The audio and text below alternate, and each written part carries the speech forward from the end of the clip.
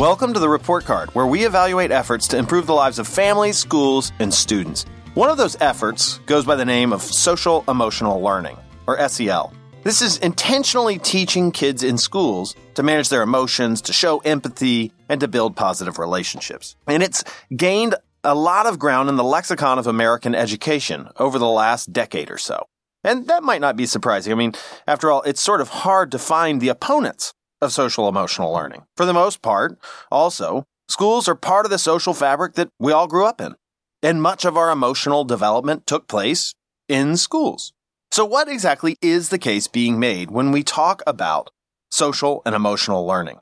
And how is it distinctive from the relationship building that's always taken place in schools? To talk about the benefits and possible pitfalls of this movement for social and emotional learning, I brought on Jackie Jodl, who's an associate professor at the University of Virginia Curry School of Education, and who was the executive director at the Aspen Institute for their National Commission on Social, Emotional, and Academic Development.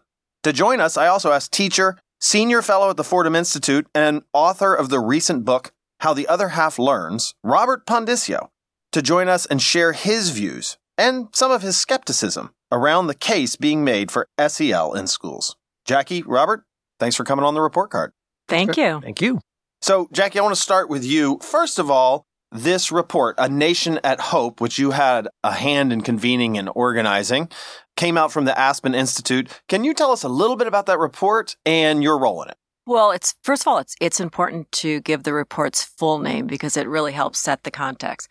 So it is A Nation at Risk to a Nation at Hope. Why this group came together was originally this whole notion that it was time for a rebalancing in education. We had just come off of 20 to 25 years of a near single-minded focus on testing, test prep, and accountability, and it was really time to take a look at how we were thinking about educating our children and how we define success. And it was also a group of individuals that came together with a real deep understanding of the science of learning and development and all of the evidence that was starting to come out of that literature to really demonstrate how children learn and how schools and classrooms would need to become aligned with that learning in order to optimize educational outcomes. So this group came together and it was very simple. Big picture was, okay, let's come up with a shared understanding and a shared language for what this means. And as we talk about today, that took us almost 2.5 years to really get to a point where everyone came to an agreement on what this work means.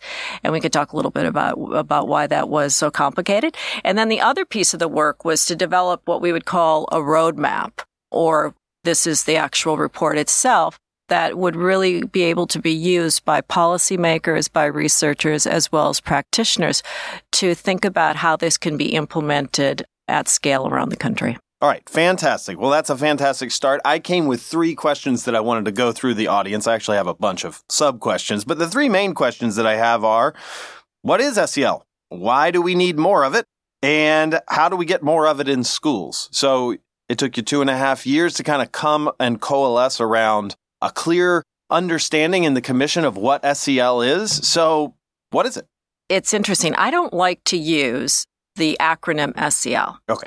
I like to use more inclusive language, which I'll refer to as whole child, whole learner, whole student. And I do that because it really is more accurate. It more accurately reflects the definition of what we're here today to talk about. So a whole child approach to education, and this is really a reflection of the 2.5, 3 years of the Commission's work, really reflects that children need a broad array of skills, attitudes, and values to succeed in school, in their future careers, and ultimately in life. And intuitively, we understand what these actual skills and values and attitudes are. The skills are such things as paying attention, setting goals, planning, and collaborating with others. The attitudes are things that refer to internal motivation, persistence, and finding a sense of purpose. And the values refer to things such as honesty and integrity and responsibility. And so when you take those together, students are able to really start to think critically and consider different points of view, perspective take, as well as solve problems. Okay, so that makes sense to me. I wonder how this should be understood in sort of the context of this pendulum swing, right? And, we had No Child Left Behind, which had its fair share of swinging towards tests and accountability, and reading and math scores is a narrow view. Is this whole child approach, or SEL as it may be often referred to, is this us observing that pendulum swinging back the other way? I think the way that the commissioners would describe it and the way that I would describe it is it's really a rebalancing. I want to be clear. One of the reasons why the whole child approach has so much momentum behind it is because there's a large body, a robust body of literature, which demonstrates how this approach is related to better school, better career, and better life outcomes. So, as opposed to and I'll refer to as the last 20 to 25 years of, children, open up the brain, dump in content, and then you have a learner. And I say this, with the full appreciation that I'm simplifying, Sure. Simplifying what went on. Simplify away. But many would argue, that approach, was a mixed bag of results. I think that that's a pretty measured assessment of what went on. Whereas what the commission really intended to do is say, hey, wait a minute. First of all, students, children, young people need a full array of skills to perform and to thrive in school. They also need to be taught in a way that the brain science is actually demonstrating how we learn. And I can talk more about that brain science. It's quite interesting, and it's just starting to make its way into, schools of education. So, Robert, let me bring you in here because this all sounds very reasonable and measured, but also large. This is a large sort of approach. You think? I wonder, when you're on the ground talking to educators, talking to folks in education policy, does the commission's take square with sort of the shared notion of socio-emotional learning? Yeah. Look, there's a lot to like here, but there's also a lot to be at least somewhat skeptical of. No one should argue that a rebalancing is due and even overdue. I mean, even though I think my ed reform credentials are in pretty good order, I've been somewhat skeptical, shall we say, about not so much testing, but say testing culture. In other words, it's hard to spend time in schools and not be aware of the deleterious effects of whether it's test prep or just, again, what I'll call testing culture has had on schools. No mother sends her son or daughter to third grade to prepare for a standardized test. That's just not what we're supposed to be doing. And it's somewhat dishonest to suggest that pendulum has not swung too far. Look, having said that, I went to ed school for 2 years, starting in, 2002 or so. We were talking about the whole child then. So that's also important, I think, to realize that there's really nothing new under the sun. Well, I shouldn't say that. I'm sure there are a few things new under the sun, but not that many in education. And this is one of those things that is perhaps, again, at the risk of sounding dismissive, there's a little bit of old wine, new bottles here, so to speak. So now if you say that that's rebalancing, great, absolutely. The danger of the old wine, new bottle, and again, I don't mean to be dismissive, is because education is a constantly evolving field. I sometimes ruefully joke that there's no field that is more ignorant of its own history than education. So you get young practitioners coming in thinking, oh, this is something new, as opposed to a rebalancing. So, the messaging is everything. I think that the challenge, or one of the challenges for this work, at least the public debate around this work, is that it suffers from the same plague that a lot of educational concepts suffer from, and that is not everyone can quite agree on what it is. So for this work specifically, to some, social and emotional learning really involves a set of tools for learning. Then you have a different group that sees it as a way of promoting resilience in the face of, traumatic stresses. Then you've got still another group that sees it as morality and character building. And then you have those who focus on the neuroscience. Mm-hmm. So I think that the lack of consistency, in my mind, doesn't mean that social and emotional learning development competence is soft. And it certainly doesn't mean that it's not relevant or it's even faddish. What it means is that it's multifaceted. And at the end of the day, it's absolutely what the science is showing is that it's integral to academics. This is how learning happens. This is how learning takes place in schools. I'm curious because you grab a number of strands that sort of fit under social emotional learning. And social and emotional are pretty big descriptors, right? I mean, that doesn't narrow down the bucket. So I wonder how this sort of goes down the telephone chain to where it reaches schools and we say, all right, now this is what social emotional learning looks like in school or how it looks different. So first of all, I want to ask, are these things that we have not been doing? I mean, when I sort of hear a lot of the different versions of SEL, maybe not the neuroscience approach, but a lot of the other things that get included in that umbrella, I think, I know first grade teachers who this is what they do. This is 90% of their work. And when I was a middle school teacher, I did this on a daily basis. I did lots of these aspects. So I'm a little curious as to how we can get our hands around what this looks like in schools and whether it's different from teaching practice that's been there all along. Well, I think Robert would agree that there's a lot of this going on out there, a lot of great examples that we can talk about of schools and classrooms that are absolutely doing this work.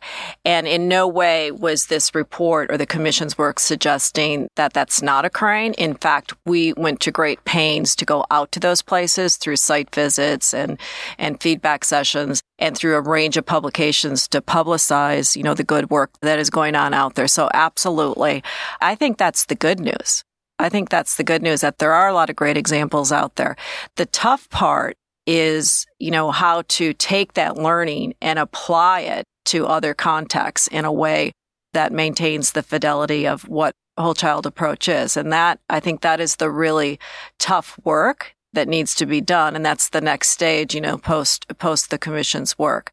I can talk a little bit about what we identified as like the key elements, the commonalities across the work that came out of all of the site visits and studies and review of the literature. So they really, to drill it down to three commonalities of what this looks like. If you have to draw a picture, Jackie, commissioners, what does this look like? The first thing is that children are intentionally taught these skills. They're intentionally taught these skills through some type of curriculum or just through their work with the classroom teacher. The second thing is they're asked to exercise these skills as they learn academic content and in their interaction with peers and adults throughout the day. And the third element of success was the learning environment, that students really are in learning environments that are physically and emotionally safe and that have a feature of meaningful relationships. Relationships is key here, among and between adults and students. I think that those are the commonalities that we identified across the many different models and contexts with which we examined the work. Please tell me I'm wrong about this.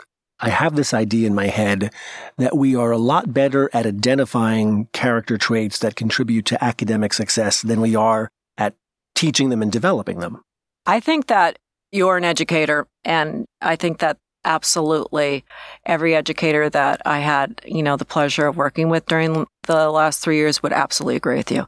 It's hard work. If I may, not just hard work, we're not even sure what the work is. In other words, it's a lot easier to point to integrity, honesty, grit, resilience as factors that contribute to success. But what are the interventions that help identify, nurture, create, sustain those traits? That we're kind of still fuzzy on, right? Yes. This is my perspective. I want to make it clear, my own personal perspective. And I'll quote someone who I've spent a lot of time with. This is Stephanie Jones out of Harvard. What she would describe if she was here is that we understand how these skills and attitudes and values relate to outcomes. We don't really understand the mechanisms through which it operates. And not to sound, too much like an academic, but that is the type of work, whether you call it applied research, whether you call it just really professional development, teacher training, that's the type of work where there's a lot of work to be done. Yeah, and that's what, and again, I don't want to give the idea that I'm inherently skeptical about this, but I'm keenly aware that there's, so many hours in a day, teachers are facing any number of competing demands. My misgiving, if you like, about all this is until or unless I'm really clear on how to operationalize this runs the risk of becoming just one more thing we do badly. Well, I struggle a little bit with knowing, again, in a concrete way, what gets addressed here, right? So on the one hand, we can say, well, there's some neuroscience that could improve our understanding of how children learn, and that should be applied to their social skills and their emotional development, and we should bring that into the classroom and do that explicitly. We could also talk about character education, and both of these seem to be fairly disparate things with fairly disparate mechanisms to bring them to bear in the classroom, and they both seem to fall under the SEL name or umbrella. So I'm trying to figure out precisely what we're driving towards when we say we need to increase social emotional learning in classrooms. Perhaps we should start by saying, what does it look like when we're doing it badly? What does it look like when we're really missing it? Because I'm trying to figure out, if I am a teacher, how might I assess whether I am an asset or a liability along this spectrum? Yeah.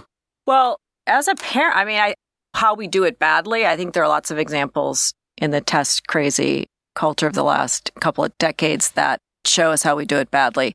I can tell you, as a mother of 3 boys, this is exactly why I made my career transition, from working for a multinational consumer products company, is thinking, holy smokes, what is going on in this classroom?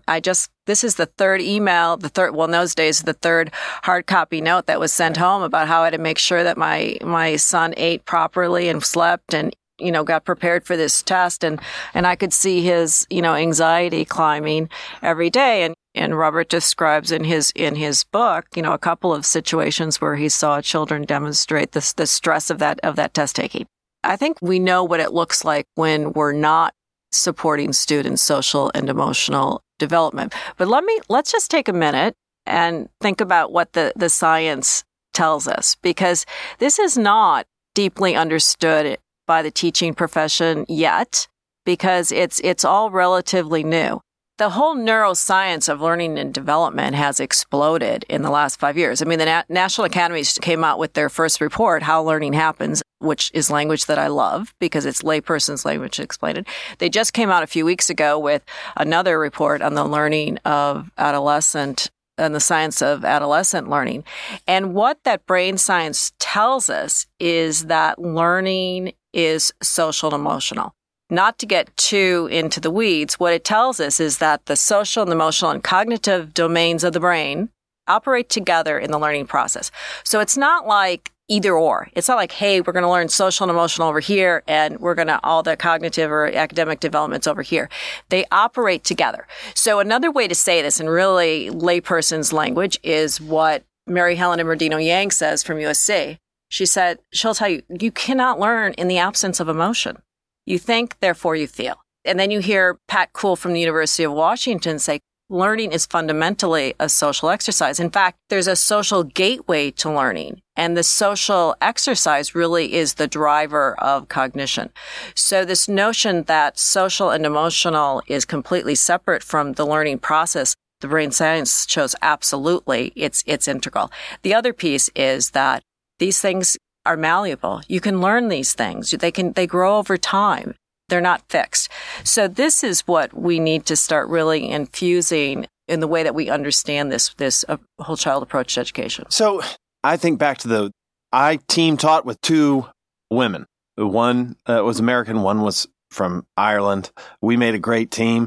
And they would say to that learning science, duh, we knew that all along. We've been speaking to the emotional development of our students, since day one. It's part of our practice, and we know these things. So again, I appreciate that brain science. The question that I would have is, where and in what ways are we at a deficit of bringing these lessons or these understandings to bear? Because I think most teachers would say, I deal with emotions every day in my class. I police, corral, and chide kids into learning how to relate to one another as we go through material. So again, I'm just trying to figure out what our problem definition is, where social emotional learning is the solution that should be brought to bear. What I would say is that, again, I think there are great examples of how this work is being done. But if what you're saying is true on a broad scale, then how did we end up in this situation where, the last 20 to 25 years we're in, testing, test accountability, test prep, environments? The problem definition is that we have great examples, pockets of it around the country, but it doesn't exist in broad scale. That seems to suggest that this is the opposite of, testing and test prep, as opposed to what you said before. What was your word? A rebalancing. In other words, I'm not sure I see connect the dots for me. And, I'm with you in that, as I think I said a moment ago, school culture is a fragile thing. We kind of, went off the deep end a little bit on test prep and testing culture, but it's not like we stopped doing, schools are by definition a social place. They are by definition fraught with relationships, good, bad, or indifferent. I mean, it's, there's something I like to say is that a school is the first civic institution that a child outside of his or her family attends. So it's not like we stopped doing one and started doing the other. So you've kind of lost me a little bit. I'm losing the thread. So the point I'm trying to make is absolutely it's a rebalancing. And the problem, as Nat asked me to restate the problem definition, it's that we went too far. We went too far. And what we're trying to do is to bring the focus back to a more holistic focus on how to think about how children learn, and certainly how to think about the definition of success. I struggle with this somewhat because, and again, this is hooray for neuroscience. In other words, this is as a field, education has operated for too long on philosophy, preference, etc. We have not really been not a data-driven field, but we've not been a science-driven field. We've just gone on gut calls, or traditions in a sense. My concern about some of this is that this becomes, and again, I'm going to say it yet again, yes, we went too far on testing and accountability, but it's not like we went too far on academic outcomes. I mean, one of the things I liked about the Aspen report was it doesn't use the language of SEL. It's social, emotional, and the AD, academic development. Right. In other words, it's a considered and appreciated effort to not take the eye off the ball of academics. So that's a good thing. My fear, as ever, is that we're not very good at walking and chewing gum, at the same time in education. We're most of us concerned with doing what is the thing you want me to do? Okay, raise test scores. Now, what's the one thing you want me to do? Oh, attend to my students' emotional needs. And I worry that done badly, and whether it's communicated well or poorly, just the nature, like the child's game of telephone, what this looks like in the classroom, the signals to the teacher, oh, you're going to be something akin to a junior therapist. And that's just something we're not prepared to do. It sounds to me, as I listen to the conversation, Nat's question here, let me ask you both the question. Do you believe that across this country, that in schools and classrooms, that we're tending to children's social and emotional and academic development? I would argue that it's sewn into the fabric of education. Now, whether it's being done well or poorly is debatable, but it's not possible to not do this, I think, if I can summarize Nat's point, right? In other words, this is kind of stamped on the genetic code of education. Again, I think that I totally understand the argument that the test and drill culture has pushed the pendulum away from a whole child approach in a meaningful and problematic way. And by the way, if I can just interject, Jackie, what you said before about, the way we traditionally have just been opening the child's brain and dumping in content. I'm enough of a good E.D. Hirsch Jr. disciple to argue we ain't never done that. That's the cliche, but that is just not the way we've ever done it. So I certainly think that there is a problem there. I don't believe that it has pushed far enough to change teachers' understanding of how they should approach children and their practice to remove the fundamental social development that teachers approach kids with. Now, this may also be different in the upper end of high school than it would in elementary as well. Yeah. I could see. And I'm an elementary school teacher, so my mental image of this is different than yours. And I was in middle school, right? So again, we're always working off our bases. Yep. From where I was, the understanding of what our job was turning little people into bigger people. So so the survey results, if you look at survey results, and this was part of the work that we did by Civic Enterprises and Heart, they absolutely demonstrate that teachers at all different levels think they need more support to focus on the development of these skills for the children. Teachers want this. I mean, it's really, we have a couple of nice data points that we mention in the report, but if you drill deep into those survey results, teachers are not only do they believe this is part of their job, but unfortunately believe they're not getting the support to do this part of their job well. The second thing that you find is that students are absolutely hoping to be supported in these ways too. And the final audience is parents. Again, it's very similar feedback that you get from parents. They have different views about how to assess these skills, which we can talk about. But across the board, all of these different stakeholder groups, where you're talking about the educators, where you're talking about the students, where you're talking about the parents, they believe that this is absolutely the way that children should be educated, and they don't believe that they're getting the type of support that they need to do it well. Parents are supportive of this even when, and this, I think this is your term, not mine, when this creeps into, quote, teaching values and attitudes. Because if that happened at my daughter's school, I'd be like, stay in your lane. That's not your role. That's my role as the parent. Yeah, there's absolutely some really interesting and really robust literature to show that parents are really clear. They don't want schools teaching values when you use that word values without actually defining what you mean. Right. Which is why I was very careful to say honesty, integrity, and responsibility. With all of these things, language is absolutely critical. You have to use language, and you have to be specific about what skills you're talking about, what, attitudes you're talking about, what values you're talking about. But parents, of course, view that as they are the primary responsibility of building values in their children, but they also want schools to reinforce those values. That makes sense. Yeah. Look, this is where I'm going to probably agree with you most, Jackie, where I am in the SEL camp, as it were, is when we talk about not what the teacher does, but about school culture. In other words, and this was the dominant theme of How the Other Half Learns, the book that I just wrote. I went in there expecting to write a book about curriculum and instruction, because that's usually what I write about. And I ended up writing almost accidentally a book about school culture. So all of these things that you are defining, the level of effort, the student's comfort level, sense of belonging, sense of being seen, etc., those to me were a direct effect of the school culture there. In other words, and I'm plumbing my memory as we're having this conversation. Did I see intentional efforts to teach these things, or were they just the water in which the kids were swimming in?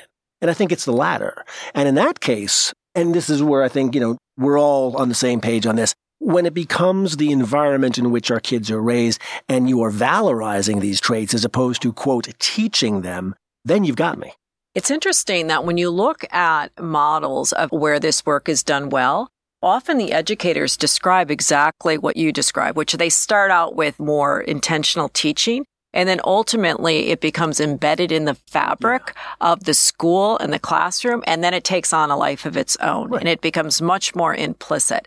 But what I love about your journey in writing your book, How the Other Half Learns, is this whole own process that you went through, your whole own developmental process, where you really came to appreciate the central role that school climate and culture plays to this work.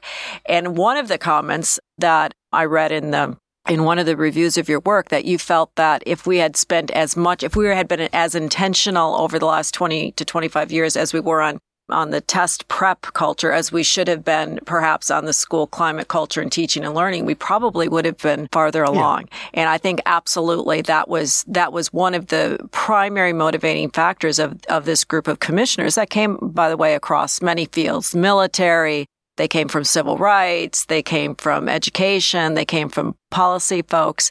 Absolutely came together with that as one of their primary motivations. The twist ending here, however, in the book, and thank you for the nice comments.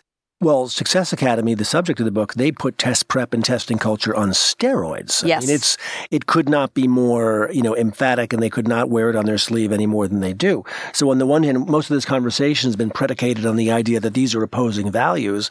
Well, here was a school, and I don't know whether they're the paradigm or the opposite of that does all that stuff that, frankly, I don't much care for, but they made it work as part of their culture. So in a sense, it did both.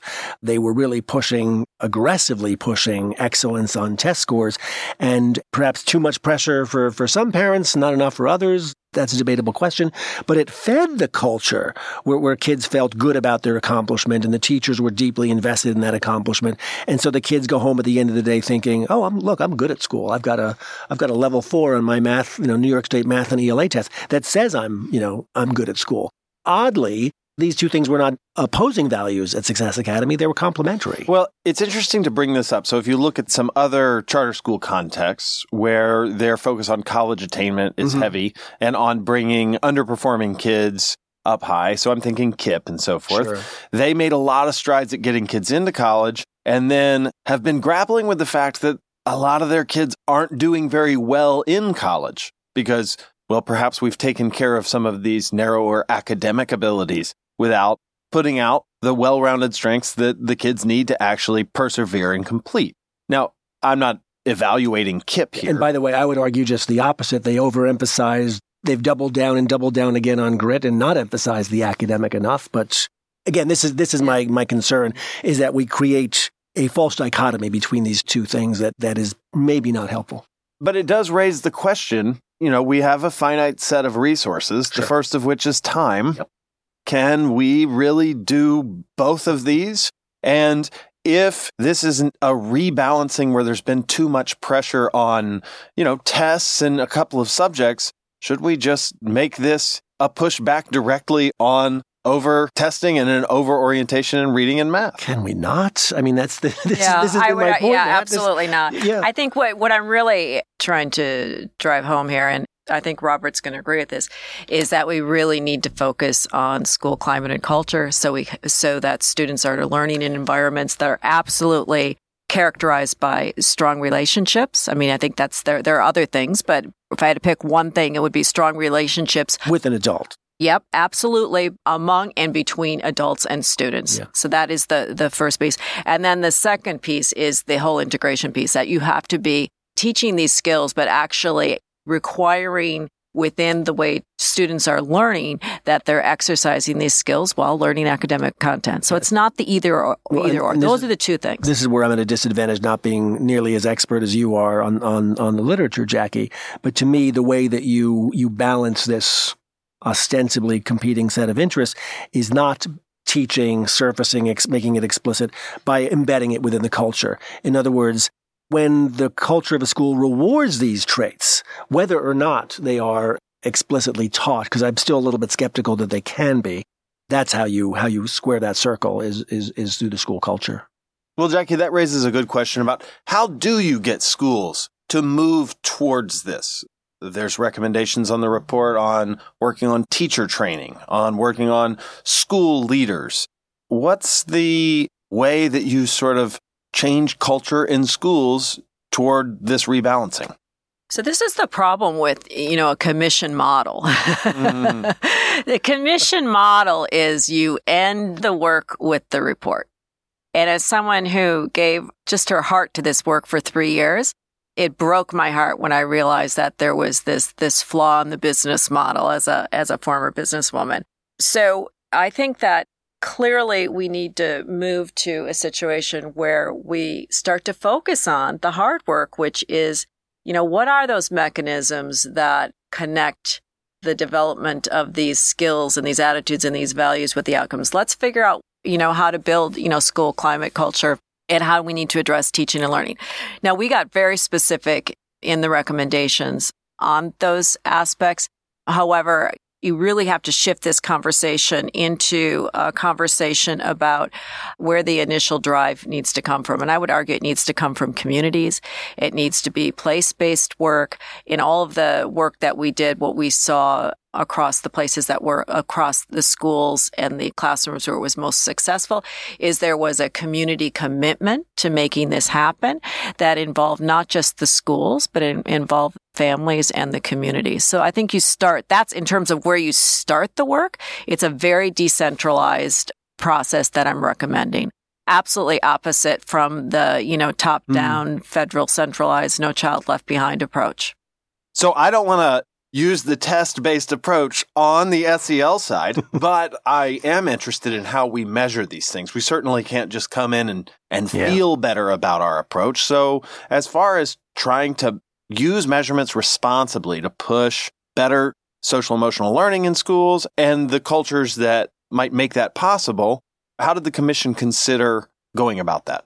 The commission was absolutely their recommendations on how to approach assessment was that the focus should be on the tools that are most robust, which really is at the school level. A lot of the school survey and the school level data to reflect school climate and culture, and that the work that's being done on the individual student level is not ready for prime time. I think that's a fair assessment of what the commission believes. Importantly, across the board, regardless of whether you're talking to commissioners or to parents or to students or to teachers, this whole notion of any of these assessments being used for anything that was high stakes was absolutely, 2 thumbs down. Some lessons learned, perhaps? Absolutely, some lessons learned. I know that the RAND folks, Laura Hamilton and Heather Schwartz wrote it. I thought it was a really nice piece where they encouraged, schools to start by emphasizing just like a manageable number of SEL skills and not to rely too much on formal assessments. And they also really talked about the need to build trust among teachers and parents in the process of assessing these skills. So, Jackie, on the tail end of the Nation to Hope report, what do you hope school leaders will do after reading the report or after taking seriously the push for a rebalancing of their approach to adequately include social emotional learning? So if I was a McKinsey consultant, what I would hope that each school leader would do would start by turning toward their community, including parents, and building a very diverse, multidisciplinary group to start to think about how to get the whole community to come together to support this type of change within their districts and their schools. That, I think, would be the first step. And then it's really a question of building a vision across those groups. And it's a question of really starting to think through within that context how you identify how to implement across the 3 primary recommendation areas that we talked about in this commission. The first we've talked a lot about, school climate and culture. The second one we talked a lot about, teaching and learning, changing instruction, the way we talked about. And the final one, which we haven't spent time talking about, and that is what we would refer to as adult capacity. And the fact that we really need to make sure that all of the adults, not just, the educators in the building, but all of the adults both in and out of the school building, have these skills, understand these skills, and are modeling them to such an extent so that they can cultivate them in the children. Robert, I want to bring you in and ask you a dissimilar form of the same question. Okay. You've heard some of this that you're on board with. Some of it makes you somewhat nervous. How would you like school leaders to use this push to advantage in their schools? Wow. That's an awful big question and might require an entirely second podcast. At the risk of avoiding the question, one of the things that I'm skeptical about here, Jackie, is that this is school culture is a near-run thing, right? There's a lot of bad ones and not that many good ones. And I remember thinking as a 5th grade teacher in a public school in the South Bronx that I just wanted there to be one way that we do things in this school. Doesn't have to be my way, but I want there to be one way. I want the kids to be on the same page. I want the kids to have a common understanding of what it means to be successful here, of the teachers to have a single set of lenses, to use a vocabulary I didn't even have, to our school culture at the time. So I kind of intuited my way, in a sense, as a teacher, long before we were talking about SEL. But that's a really hard thing to do in a public school system, in a union. And I'm not a union basher, don't get me wrong. But it's really hard to do when you've got work rules that almost guarantee that it's going to be a different culture in my room than Ms. Jones's room than Mrs. Smith's room, for example. So I'm a little bit skeptical that we can reach a common understanding of what we stand for, what we don't stand for, outside of a school of choice kind of environment where you can hire specifically for that, where the principal can sit across the desk from the teacher and say, look, this is how we do things here. Because that's what culture is, right? Culture, the common definition of culture is it's how we do things around here. So it's less about whether I think these things are valuable or not valuable. At the risk of repeating myself, it's how you operationalize it, how you make it sticky in a situation that almost everything conspires against that. Jackie, Robert, thanks for coming on the report card to talk about how to get this rebalancing right. Appreciate your time. Thanks for yours. Thank you. I enjoyed it. Thanks for listening to the report card, and special thanks to my guests, Jacqueline Jodl and Robert Pondiscio. Thanks also to our producers, without which this episode wouldn't have been possible. They include Lexi West, Tyler Hoover, Sophia Gallo, and Gage Hurley at Liquid Media. I want to remind you to subscribe to the report card on iTunes, Google, or your favorite podcast player so you never miss another episode. And while you're there, please leave us a review to help other folks who might be interested become listeners. We always welcome comments, questions, or topic suggestions. Send us your thoughts at ed.podcast@aei.org, or you can tweet thoughts to me at @NatMalkus. Thanks for listening, and until next time, This is Nat Malkus.